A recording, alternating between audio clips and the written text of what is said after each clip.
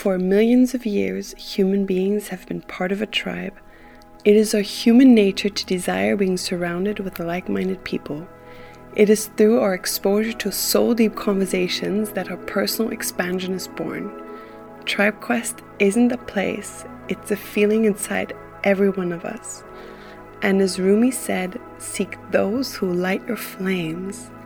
My name is Berenice, I'm your host of the Tribe Quest podcast, and I'm so excited you're tuned in. Are you ready to be lit?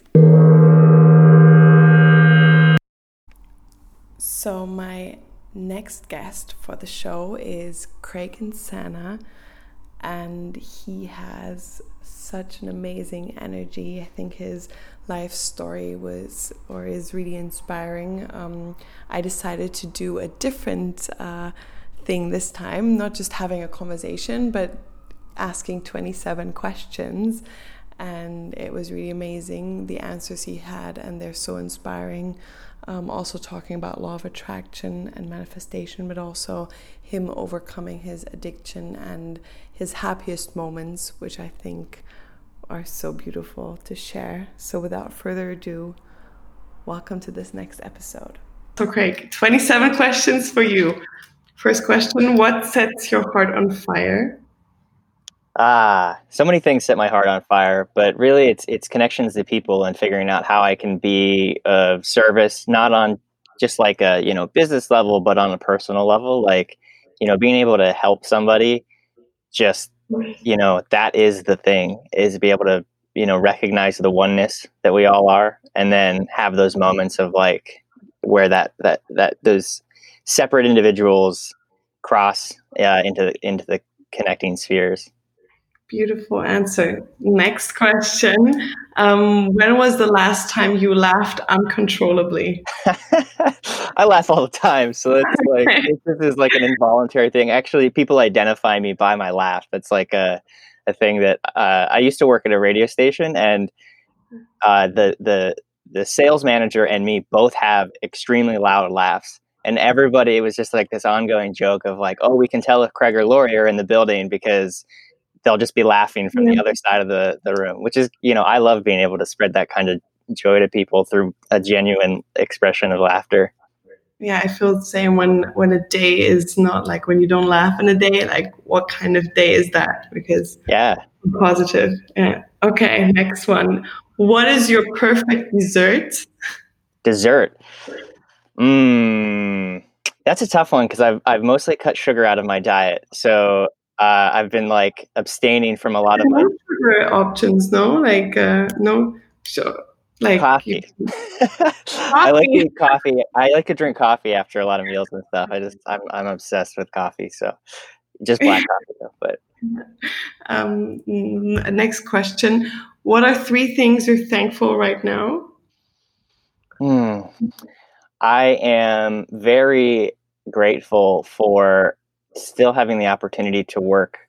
I started creating a source of my own income before the whole COVID thing happened, which was very difficult. And I was having all kinds of self-doubt of whether that was the right path. And right now I'm so grateful that I stuck that out and I still have that because, I'm in a position now that is a lot more comfortable than a lot of people that I know. And then also, I think I'm grateful for having the empathy of understanding people that I've been out of work before. I've been couch surfing. I've been homeless. So like, I think if I didn't have that empathy, I'd have a different, inability to relate to the people that are struggling right now. So I'm also grateful to have those experiences that kind of can bridge that gap. Go ahead. No, go ahead. The third thing, I don't want to interrupt. Yeah. The third thing is I am incredibly grateful for the internet right now and video chats or audio chats, because I've been doing, probably like 10 to 15 different, just like video meetings every day, or not every day, every week.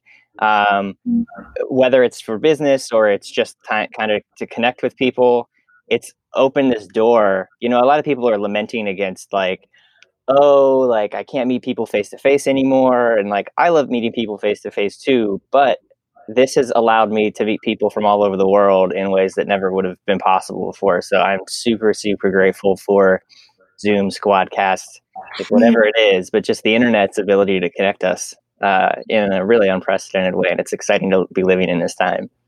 I think so too, because like for example, we met like over the internet. I think that's Yeah. so amazing with so many people. And I think also, and this is another question, just because I'm interested with the Corona situation. With here in Germany, like it's free. Like you have to wear a mask when you go into a shop, but you don't have to wear them outside. Yeah. So it's like very easy. But how is it in the US? It completely depends on what state you're in the United States. So kind of like Europe probably changes per country.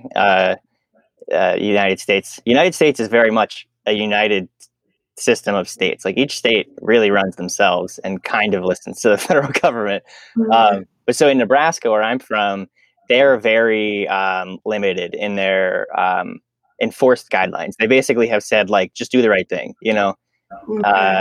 And so, Omaha, the city that I live in, just passed a mandate where they just did this. They just passed a mandate that requires you wear a mask inside in like a shop or something. They didn't have that until now. So it's been very, very relaxed. I traveled a little bit in July because I'm from Pennsylvania, which is a state on the other side of the country, and but my hometown is in a rural area. So again, like even though Pennsylvania is really shut down because they're close to New York, out in the rural counties they have different rules for different counties.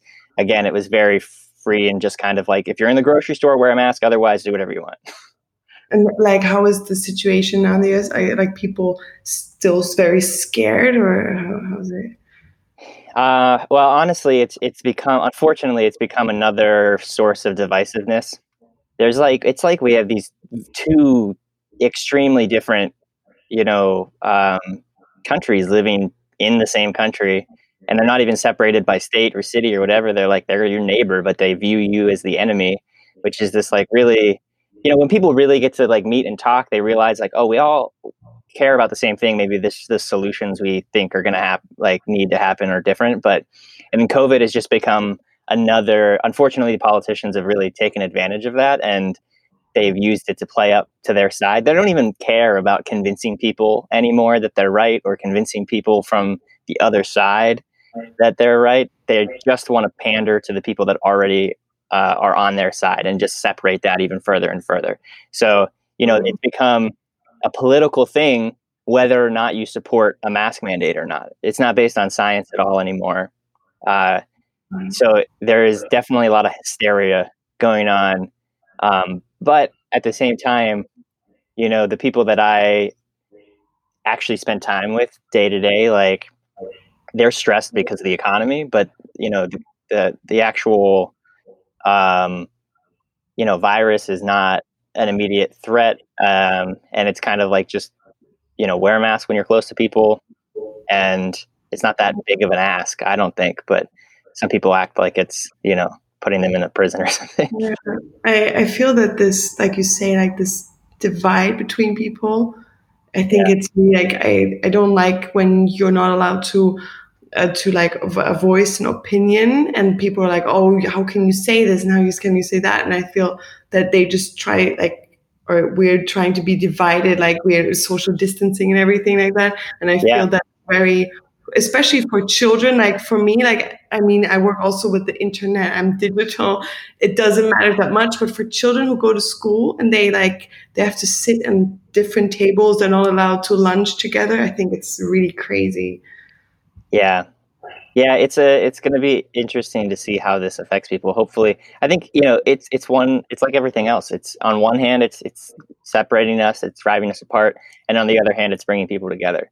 So everything is kind of, you know, what you choose to take from it, and all we can really control is how we personally interact and how, you know, if we have children, how we teach them to interact with the situation. And I think that we could come out of it, you know, more connected and stronger. I hope that's what happens, or at least like not more divided than we already were. Yeah, I hope these kind of conversations happen all around the world, because like we connect online. I feel like a lot of people should connect more online, like not just look outside and see, okay, you can't meet people anymore. It may like in the normal way. So Yeah, I've been doing that on Facebook where I have a lot of friends that are just people. I traveled a lot. I lived out of my car actually, and I traveled the United States for a while. So I've met, thousands of really interesting people all over the place. And I just always add people on Facebook just to kind of keep them, yeah, in a network of people basically. And I keep seeing people posting, like lamenting that they can't, spending time with people. And some of them are very, very depressed because of that. Um, and I always just comment like, hey, if you want to like hop on a Zoom call or something, like, let's do it. Like, let's get virtual coffee. I know it's not the same, but it's definitely something. And it helps your mental health. It helps you, that feeling of connection. yeah, that's really nice. So let's continue with the Hey, question. yes. Let me check on my list. Okay. From the last 7 days, what was one of the moments worth remembering? It's been weird because the last week or so, my partner has been in a different state at a conference. So, but I did have a new moon gathering I went to. I go to these like new moon and full moon gatherings at this sanctuary space outside of the city, Cool. owned by this old Native American woman. And yeah, I mean, that was just such a beautiful one of those like peak experiences every time. I love going to those because I put my work away. I, disconnect. Put my phone on do not disturb, like, and then you're just sitting there around a fire with, maybe 5 or 6 other people deeply connecting, talking about, with the new moon, it's like, what things do you want to release?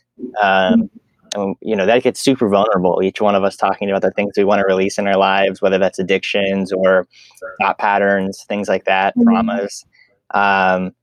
And having that kind of deep connection with people and strangers too. I mean, a couple of those people are people that I know very well, but every time I go to that, there's a few people that have never been there before, or they've been there and I haven't been there. So like we've never connected. So it's cool to be able to like, you step into this space and it's like, this space is sacred. It's okay to be extremely vulnerable right here, and absolute complete strangers just completely bare their souls to each other. And I usually end up at least like tearing up. It's a beautiful thing. I would wish something like that would be here. Like normally, like I do a lot of new moon manifestations and like full moon releasing, but yeah, it sounds amazing. Okay. You should start one. It's, the one that I go to is just run by one of my friends who was just like, hey, I want to start doing this. And he just found some land that it was, acceptable to do that on.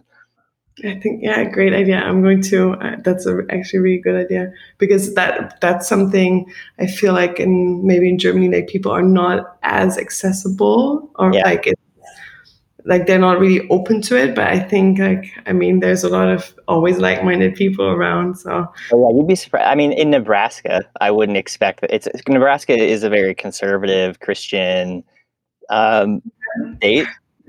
And pretty closed off to a lot of alternative spirituality and stuff. But at the same time, that's not true. There's totally this underlying like group of, manifestors and new age people that are, or just like whatever they are. The guy that runs it, he's interested in Druidism, like Irish, like Celtic. Yeah.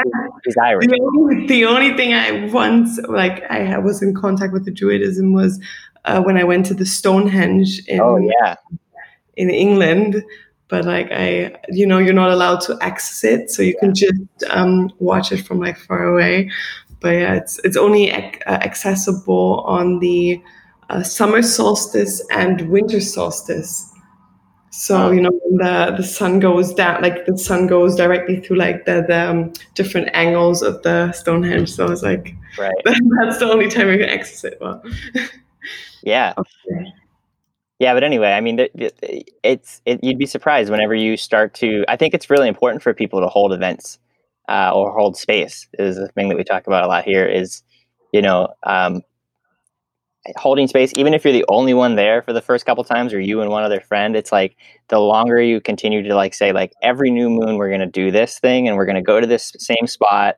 Maybe create a Facebook group or something, or like a message chain, and it's surprising, just stragglers kind of come in. Some people come in for one thing and then they leave, but like the impact that can have on someone's life. Like we had a guy there that has never really been involved in any kind of like real like spiritual stuff before. He was an ex-cop. He had retired. He had quit the police force because he didn't like, what they were doing, and started smoking marijuana. It was like, this isn't the devil. Like, this isn't. Yeah, he was like, this isn't. He's like, I've been ruining people's lives because of this thing for like 10 years, and I can't keep doing this. And then he, started questioning everything else he was doing. So he left.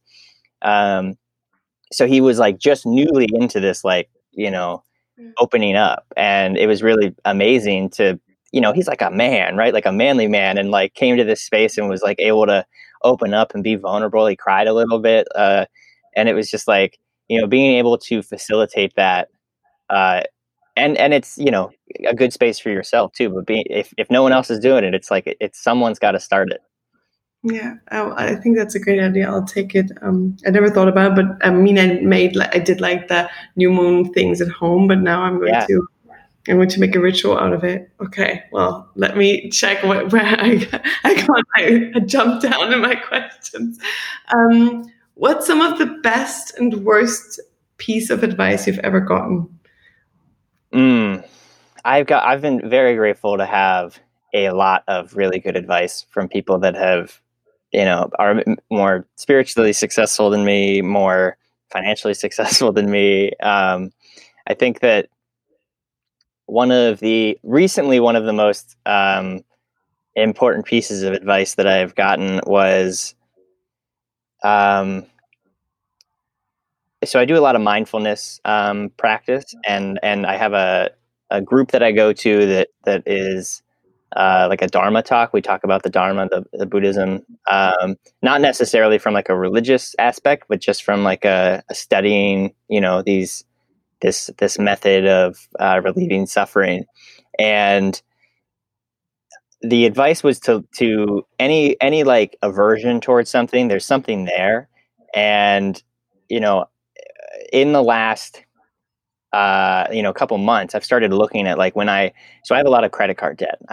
When I was traveling around the country, I was not being very financially smart. I had like $30,000 of credit limit because I had a decently good amount of income, and I used all of it. And I've just like, I've paid about 10,000 of that down now, and I'm very little, like yeah, right.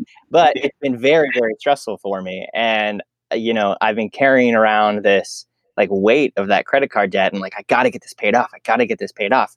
And like, I had this hatred towards the credit card companies.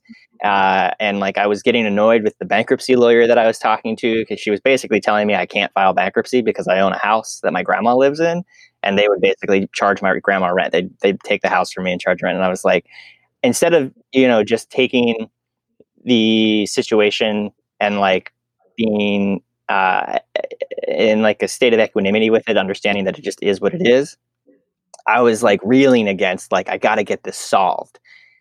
And I'm very much a person that's always trying to solve things. And the piece of advice was that, like, you're never going to figure out you're never going to figure your way out of something. There is no out. Like, you are just in life and you have to live with it. And you can slowly improve things. Like, you can pay off your debt over time. Like, you can allow the universe to figure things out for you, which a lot of times with manifestation, people want things to happen right now, or they don't want to do any work. And really, it's just some of the biggest manifesting things that have happened in my life have followed very, very uncomfortable periods. And the way that I've started to look at that is, life, the universe, whatever you want to call it, is dislodging you from your previous identity, your previous situation. So that discomfort is the process of manifesting the things you want. And if you're reeling against that, you're not allowing it to play itself out. So the advice was just to sit with it, and learn to just, not just on the mat, not just like sitting down and meditating, but like in your everyday life, be patient and accept that, you're not going to figure everything out today. And the amount of stress that when I repeat that back to myself, basically just like, I'm not going to figure everything out today, and that's okay, has just lifted so much stress and anxiety off of my shoulders, and I've shared that with other people, and it's really helped them as well. Yeah. Yeah. Continue. Well, I was gonna say I can't even think of a bad piece of advice. uh, I often like really assess advice before I implement it, and then I just kind of disregard advice that I don't feel is useful. So uh, I don't even seem to remember it. It's another thing that comes from that mindfulness practice is like, in Buddhist teachings, at least like the old like Pali Canon Sanskrit stuff. It's all about, here is a path that you can follow, or here is a practice. Now try it out yourself and find out if this is true for you.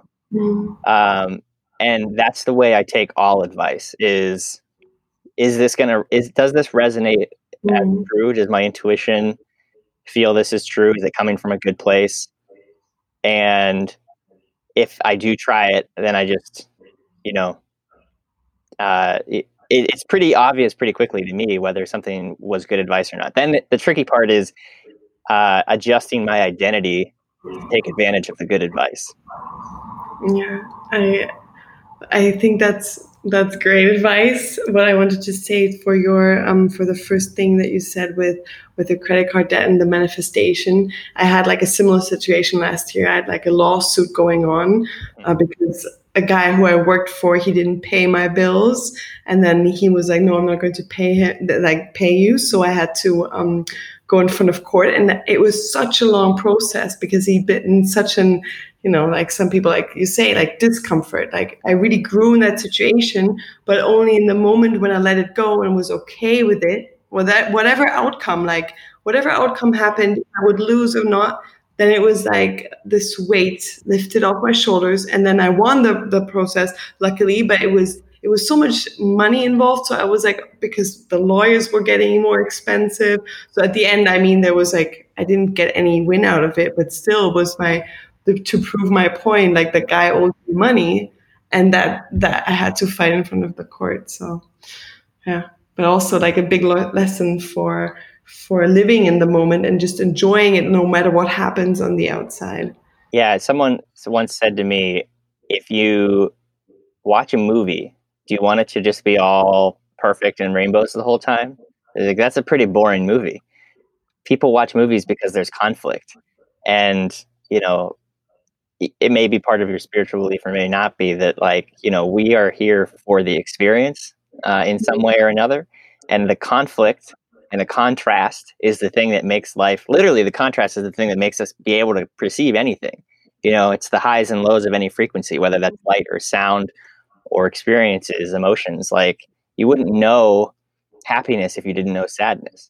You wouldn't know light if you didn't know darkness. Yeah, that's so true. So I'll continue with the questions. Let me check. What are you curious about?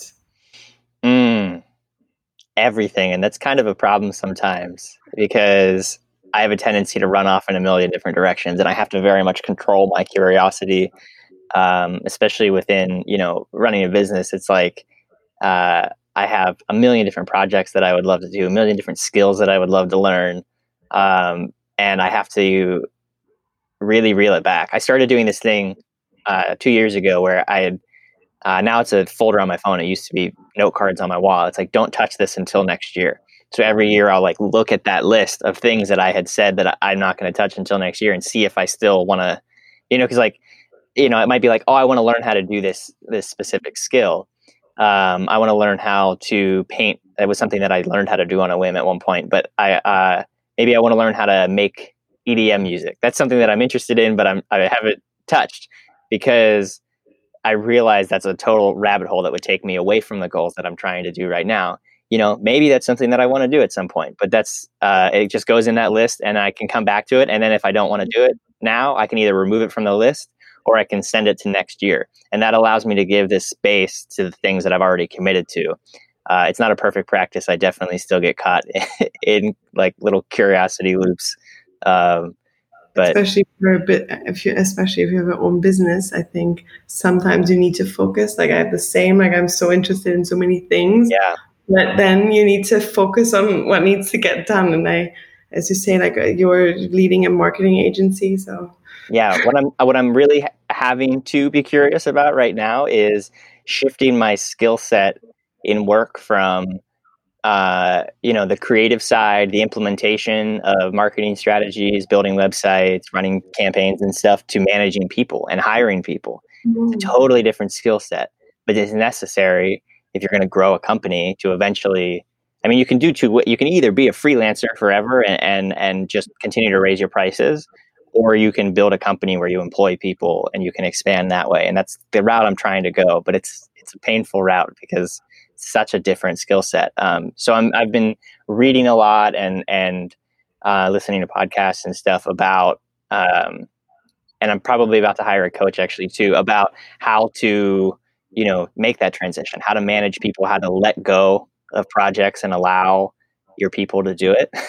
Uh, so yeah, that's letting kind of go a of wrap. control, letting Yeah, go. it's hard. Yeah. Okay. Who's someone you really admire? Mm, that is a great question. It's kind of hard for me to.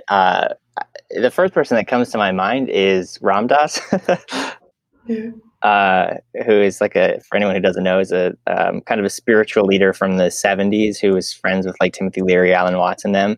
And he just he was very much more emotional. They were very, a lot of the people he hung out with were very intellectual in the way that they were processing Eastern philosophy and religion and psychedelics and stuff into Western culture.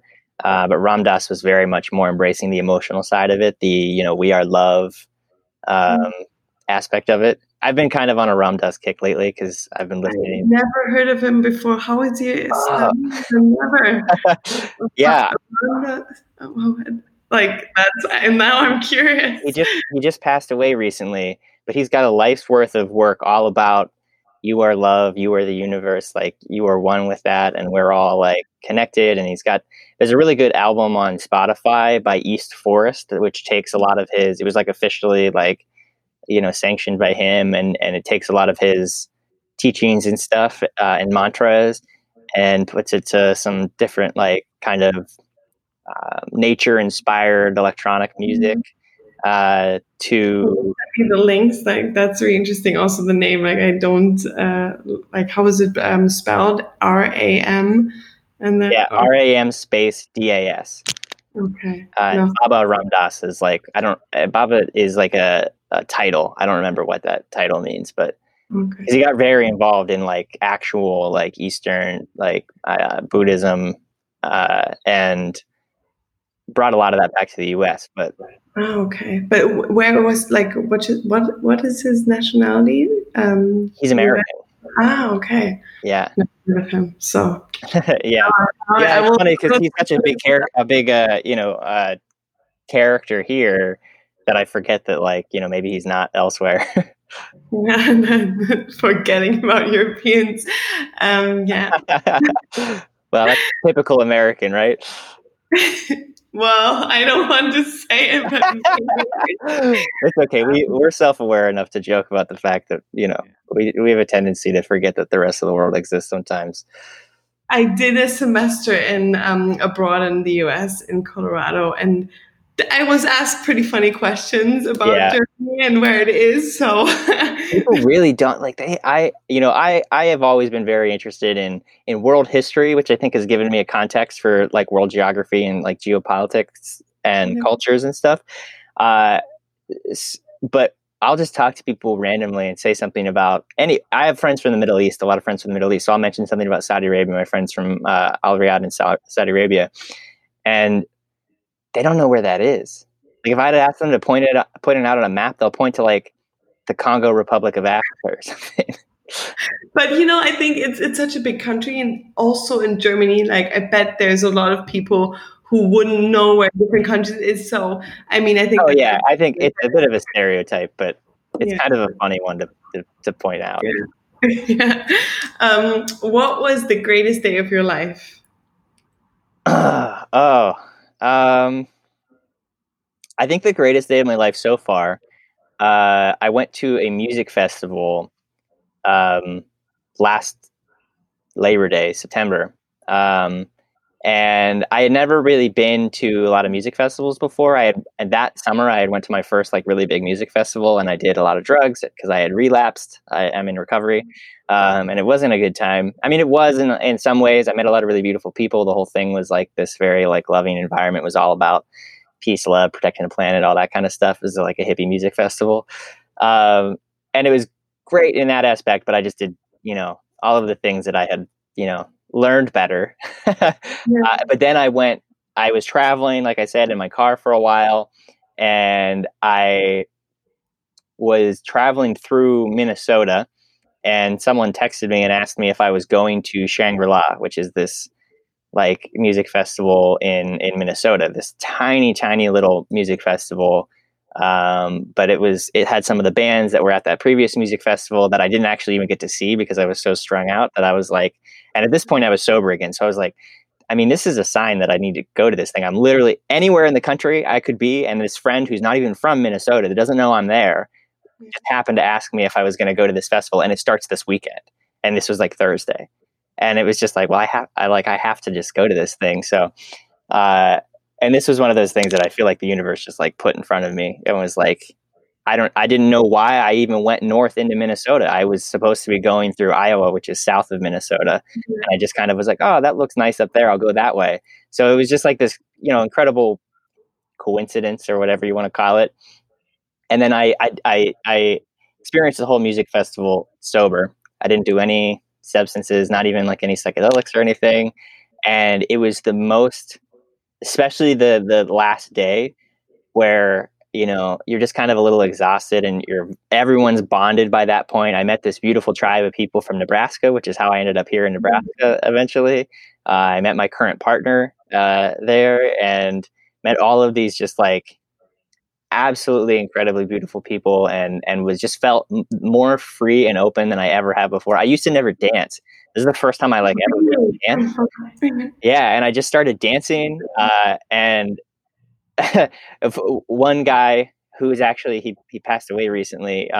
He looks at me and he goes, "You're the most free person that I've ever met, and I love that about you." And he gave me a huge hug, and we were crying. And I was just like, that wasn't me like 3 days ago.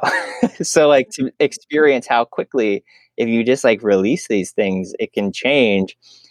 That changed my life very much. It's kind of cliche to say if a music festival changed your life, but it really did. I understand. I feel also like you're also not the person you were yesterday. Like a lot of people are not aware that you're always in this constant flux of life. Like I'm not a person I was last year. Like I've changed so much, and I feel that so many people are so how to say, like they're so caught in their ego perception. Like they're like, oh, this is me, this is me, this is me, their belief system. So they forget they can constantly reinvent themselves. Like Yeah, yeah. that's a And I mean, beautiful. it's a beautiful thing. It's also not maybe as easy as you can conceptually understand it. I feel like I conceptually understood from studying philosophy and stuff the fact that the idea of I is not really, it's kind of an arbitrary distinction that we make.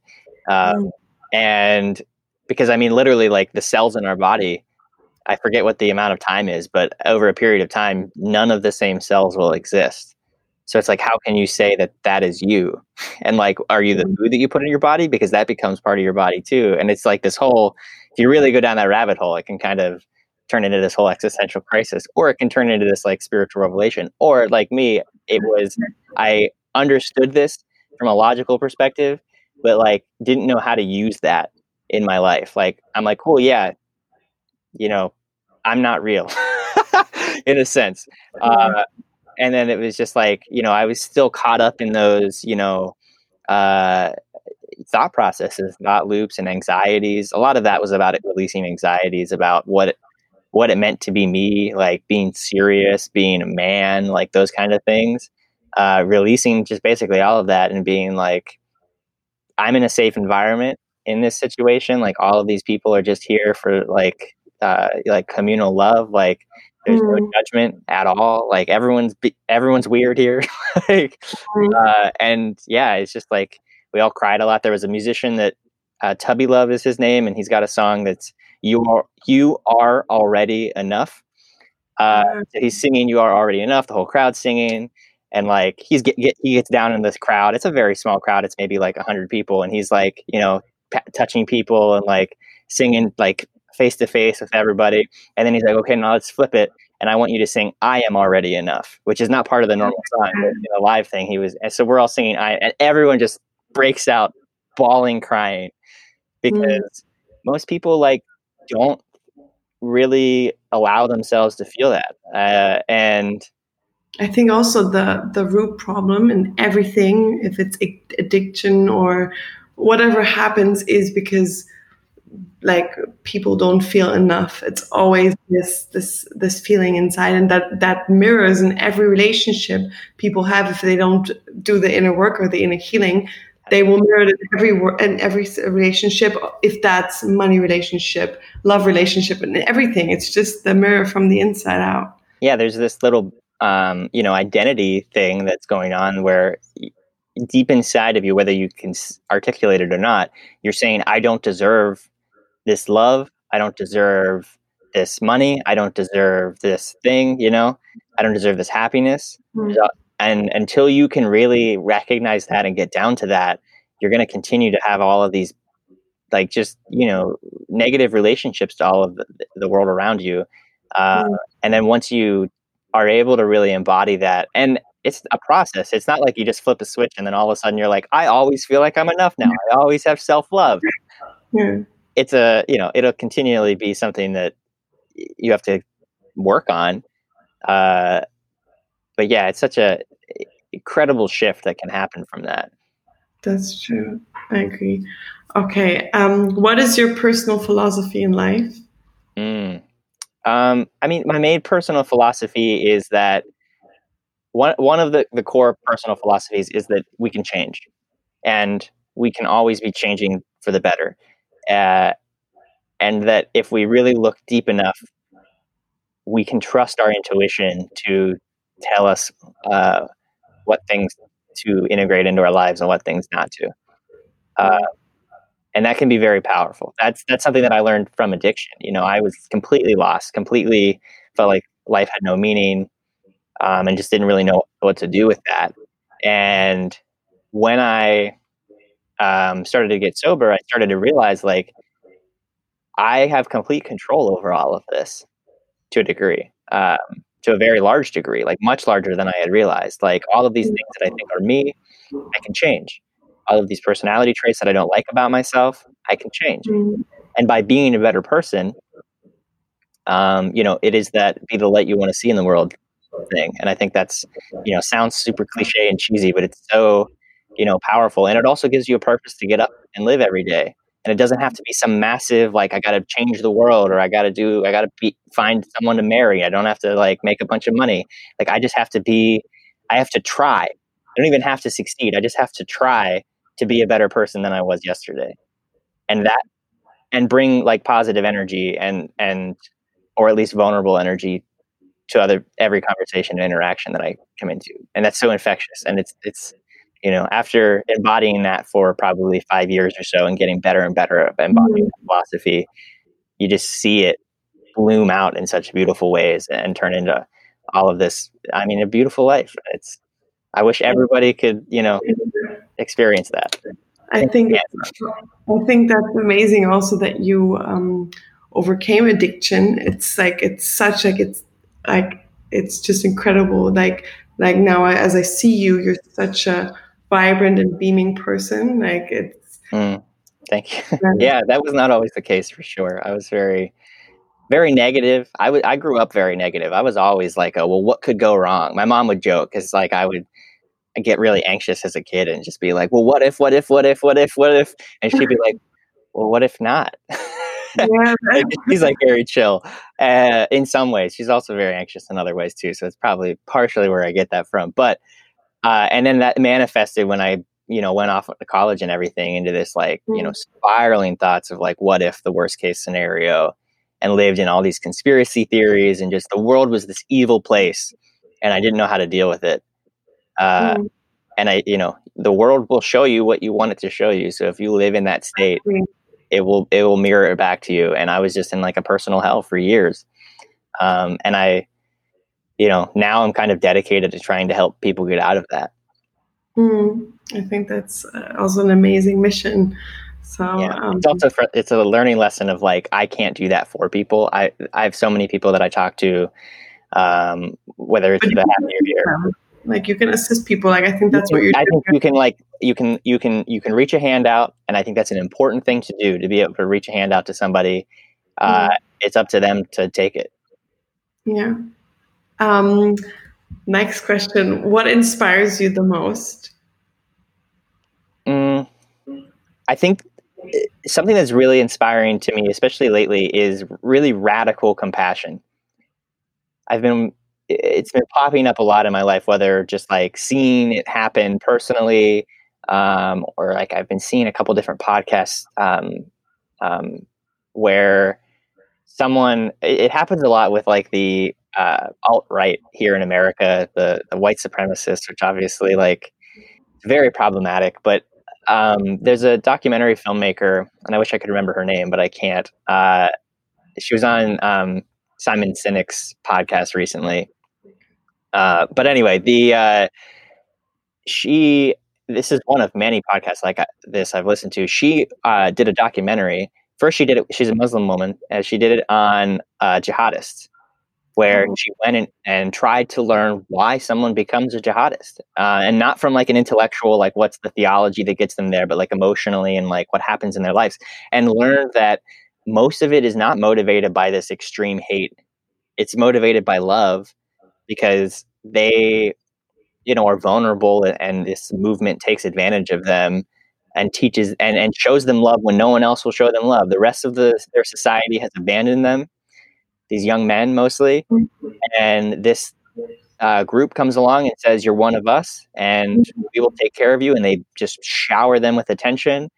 And they're doing it, maliciously. They know what they're doing, in most cases, I think. But, a lot, it totally flips like our opinion of these people. And then the same thing is the case with the white supremacists, the KKK here in America. There's Daryl Davis, who's a black man who has befriended and through befriending KKK members, more than 200 KKK members have left the Klan. Not because he heard about him. Yeah, just because they, felt heard. And, when you actually feel heard, then you're open to having a real conversation. You let your guard down a little bit, and you maybe can see that the viewpoints that you have are not true. And are not. I think, as you said in the beginning about the new moon, it's about giving space to whoever. Like I think it's always people want to, like you say, they want to be heard. They want to like let out their feelings, and when you give them the space, like the issue is over most of the time. Yeah, and I think I understand why people like don't want to give like quote unquote a platform to someone that has problematic viewpoints. But at the same time, there needs to be some kind of space in our society to relate to these people. And I think the thing is that it takes time and it takes effort. I spend a lot of time talking to people that other people will not talk to. And it helps that I'm like a white male from a rural area that has a little bit more conservative viewpoints than maybe some of, my really, really progressive friends. So I can relate on a different level to some people that have very problematic viewpoints. And it's a lot of times just because that's the environment that they're raised in, and they haven't been exposed to other ideas in a way that is a conversation. Usually they're just getting yelled at on social media and stuff, and told that they're bigots, and told that they're idiots if they believe what they believe, and they're evil. And they're not evil. They just, and again, it's like all coming from a place of love. I think it's misguided. Other people think it's misguided. And I think if love leads you to hate, then you haven't really fully understood love yet, in my opinion. But I think that it's important. It's exhausting to make space for that, but it's important for people to do that. And I don't think like one or two people can do that. I think we all have to, when our emotional capacity exists to do that, we have to make that space. And so I'm very inspired by the people that have made that like their whole life, because that's giving up a lot to show compassion to people that, no one is saying that you need to show compassion for. I think I couldn't agree more. It's always about compassion, like showing love to whoever needs it, and not being in the moment when you judge these people. You're becoming blind, because I feel like when you don't know, like you're doing it, you're building a relationship with them, understanding their viewpoint, and then it's like it also with this. I forgot the name. You said the black man who helped KKK members to exit. I mean, it's the same thing. He built a relationship with them. He showed that he's cool, and now they're like, that's. Yeah, he's got a really great interview on Joe Rogan's podcast. It's like 3 hours long, where he talks about how he got into it, the first couple of people that he met, and how that all happened. And Joe Rogan continually is saying, you're converting these KKK. It's so cool that you're converting these people. And he keeps correcting him. He's like, I'm not converting anybody. I'm just befriending people. Mm. They make their own choice to leave. I never ask anybody to leave. They just always do it. And the same thing with this woman that did the documentary about the white supremacists and the jihadists separately. They're two separate documentaries.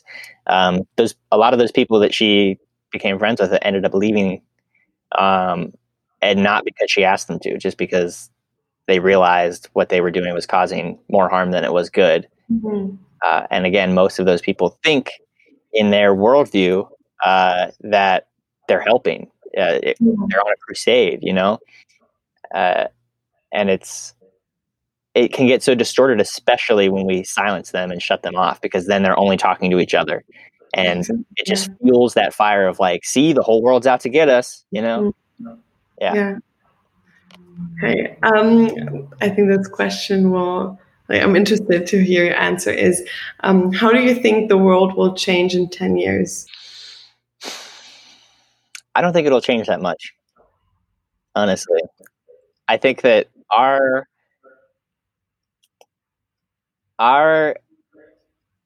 perception of how long things take to change is very skewed, and I think always has been. Humans, we always think it's the end of the world right now, or we think that this is the moment, and I think that it's just this long arch of human consciousness evolution, that some things will get better, some things will get worse, some things will get more tumultuous, some things will become more connected. It's very interesting, because I think that like geopolitical things are going to get much more, there's going to be a lot more turmoil over the next 10 years. But I think also in the consciousness space, I think people are going to connect and learn and grow so much. It's happening so quickly, and it's spreading to so many people that, I think those two things will just continue at an equilibrium like they always do. The light and the darkness is just this constant balance. And I think that, in general, it will not be that much different. Maybe the technology will be different. There's some cool technology and stuff that I think will happen in the next 10 years. But yeah. But as you said, like, that's my question. Don't you think there's a huge mental shift happening right now? Because like so many people are awakening. There's so many people talking about new age stuff. I feel like because it's just starting off like that. Don't you think that will change? I read a lot from the like new age philosophers and stuff from the 70s, and they all thought that the world was going to advance to this like singular consciousness and go explore space and connect to these other civilizations and stuff that they thought exist out in the Sirius star system. Which, whether or not you believe all of that, at first it was very disheartening when I read that, because I was like, that's the kind of stuff people are saying right now, that there's going to be this like ascension in the next like 10 years and like whatever. And reading these people from the 70s that thought that was going to happen by the 80s, and it's like, did that happen? Yeah, I mean, they didn't have technology. They weren't like so connected as we are now. That's true, and that's why I think it's like an ever-growing thing. I think it's a process that is on a net positive over time. I just don't see it happening in a drastic, exponential way because at the same time, you look around and there's just so much more negativity and so much more hatred existing, and these two But don't you think that's the counterbalances. polarity? Yeah, Because the love grows more. That's, I mean, that's obvious, but also like the dark side is always light and dark. yeah. So as the dark grows, the light has to as well. So the world, I think, don't you think like we'll have like a big shift, like definitely on a spiritual plane. I think as much as it's happened in the last 10 years. I think Yeah. if you look at the way we talked about, most people talked about spirituality, the awareness that a lot of people had in 2010 versus 2020, it's pretty drastic. But that's about what I see happening in the next 10 years, which in and of itself, I think that's still amazing and exciting. And like, I'm mostly just focused on where I can, make the difference where I can, and kind of let the universe sort out the rest of I think I think the same way. Like I normally don't like these that. questions, like what is it you, but I think it was just interesting to Oh, get your sure. opinion about it. But I feel like there's so much happening in my life. Like, like I bet you heard about these interview questions when they're like, "Oh, where do you see yourself in 5 years?" And I never answered this question because my life is also like I can't even plan my life 1 month ahead. It changes So so quickly, yeah. exactly. Like, how can someone say, like, oh, in 5 years I'm going to be in that position? Like, I'm happy I never did these assumptions or like expectations about my future because then it would be horribly boring. Yeah, I do that. I plan out, you know, 5 years, 10 years in a very loose way. The closer it gets to now, the more detailed I get. Um, but, I think it can be, but you gotta be flexible with it because it's gonna change. Like, what my 10-year vision and my 5-year vision for myself was 5 years ago is definitely not what it is now, because I have a Yeah. lot more wisdom. I have a lot more experiences that have led me in a different direction. I was much more selfish then. I was much more self-absorbed in my own creative. I was trying to be a filmmaker, and like that's where I saw my life, and I'm glad that I'm not. But it was helpful to have What kind of movies? What kind of films did you want to make? anything. I really love the process of making movies. I was actually interested in being at 5 years ago. I was interested in being a producer. 5 years before that, I was interested in being a director and making like experimental films and like Gaspar Noé type stuff. I don't know if you know who that is, but he's like a French kind of experimental filmmaker. Makes these really grand, one of his movies is called Enter the Void. It's based on the Book of the Dead, and it's this like very transcendental experience. So I wanted to make those types of movies, which I still feel like maybe there's potentially value in that. But I was doing it because I wanted to do it, and it was a selfish thing, and not that I think that I will never turn around and make movies again. It's just like not as big of a deal because that originated the idea that I wanted to make movies originated when I was a kid and I first perceived death. Uh, I Yeah. reacted to that by saying, well, how can I live forever?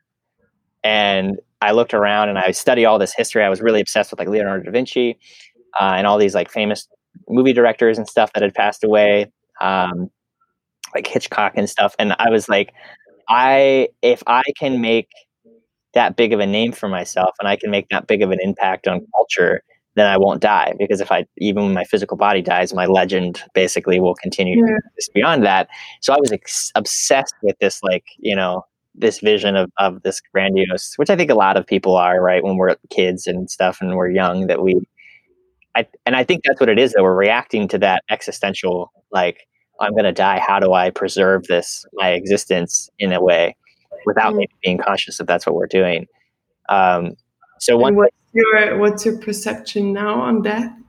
my perception is that, we are all contributing to these like ripples of whether it's connected to the ego self of like this identity of Craig and Zana, or it's just the energy that I am putting out and affecting in every interaction that I make. That is a legacy that will live on forever in an indirect way. There's some schools of thought in Judaism that that is their concept of the afterlife, is that we live in the memories of the people that we knew, and then in the effect of those memories. So when we affect somebody, we teach them a lesson, or they learn from us, or even a negative lesson where they, maybe learn how not to do something, or they're affected in some way by us. Then when we die, that stuff doesn't stop. That stuff continues to, that they affect someone in some way that was affected by you, and then it's just on. It's eerily similar to the idea of karma. It's interesting that these two like totally separate, and I'm sure there's other examples of that in other like religions and philosophies, but that's kind of where I'm at. Do you think that every philosophy, or like when you dive so deep into it, every religion and every philosophy in the core, they're saying the same thing, just like pronouncing it differently and their understanding to that time? Yeah, in a lot of ways. I study the Bible. I read the Quran. I study Buddhism a lot. I study a little bit of writings about Judaism. I haven't really got too far into that, and a lot of animism, like Native American religious stuff. I would basically read anything that has to do with theology or the idea of like philosophies, Nietzsche and stuff like that, and whoever they are, and modern philosophers too. Stoicism. I'm really obsessed with Stoicism, but yeah, a lot of them. It's pretty interesting how the core ideas kind of don't change. The way that we talk about them in the language that we use changes because the times were different, right? The perception of our understanding of the universe changes, evolves, and then we use new language to describe the same thing. I, I find it difficult to sometimes like look at the Bible, for example. I think there's a lot of really, really great lessons in the Bible, especially about forgiveness, especially about there's a really big thing in the Bible that is all about assessing the messenger, basically assessing things that seem like they're wisdom to find out whether they really are wisdom of God or whatever, however you want to perceive that. And obviously within the Bible, a lot of it's saying like, if it didn't come from the Bible, then it's not true. But what I've taken away from that is that, if you have a relationship with your perception of the Holy Spirit and the universe, that is a positive and you're connected to that oneness and out of the illusion, coming from a place outside of the illusion of separation, then you will know whether something is truth or not. And and that's a lesson I got from the Bible, which is interesting because it also has kind of taught me that I don't believe that the Bible is completely untouched by humans, like some people might think. But it is just like everything else. It's humans trying to put into human language things that are so beyond our comprehension. And the beautiful thing is that we continue to evolve with our language. Like we continue to understand more and more and be able to explain it and articulate it. I think sometimes we might lose a little bit of our emotional connection to those things because we're trying to logically explain things. But yeah, definitely there's like some kind of like root truth that you can find in any of those things. So my last final question is, what is your personal mission? My personal mission is to continue to try to be the light that I want to see in the world, and be infectious about that. To help people that need a different perspective in a compassionate way, people that are lost, and people that are suffering in one way or another, whether that's through addiction or stress or living in the illusion of greed, whatever that is. My mission is to continue to learn myself, continue to build, and come from a state of wisdom, and slow down a little bit, and allow these lessons to be learned, and then to share those and be a bridge between people.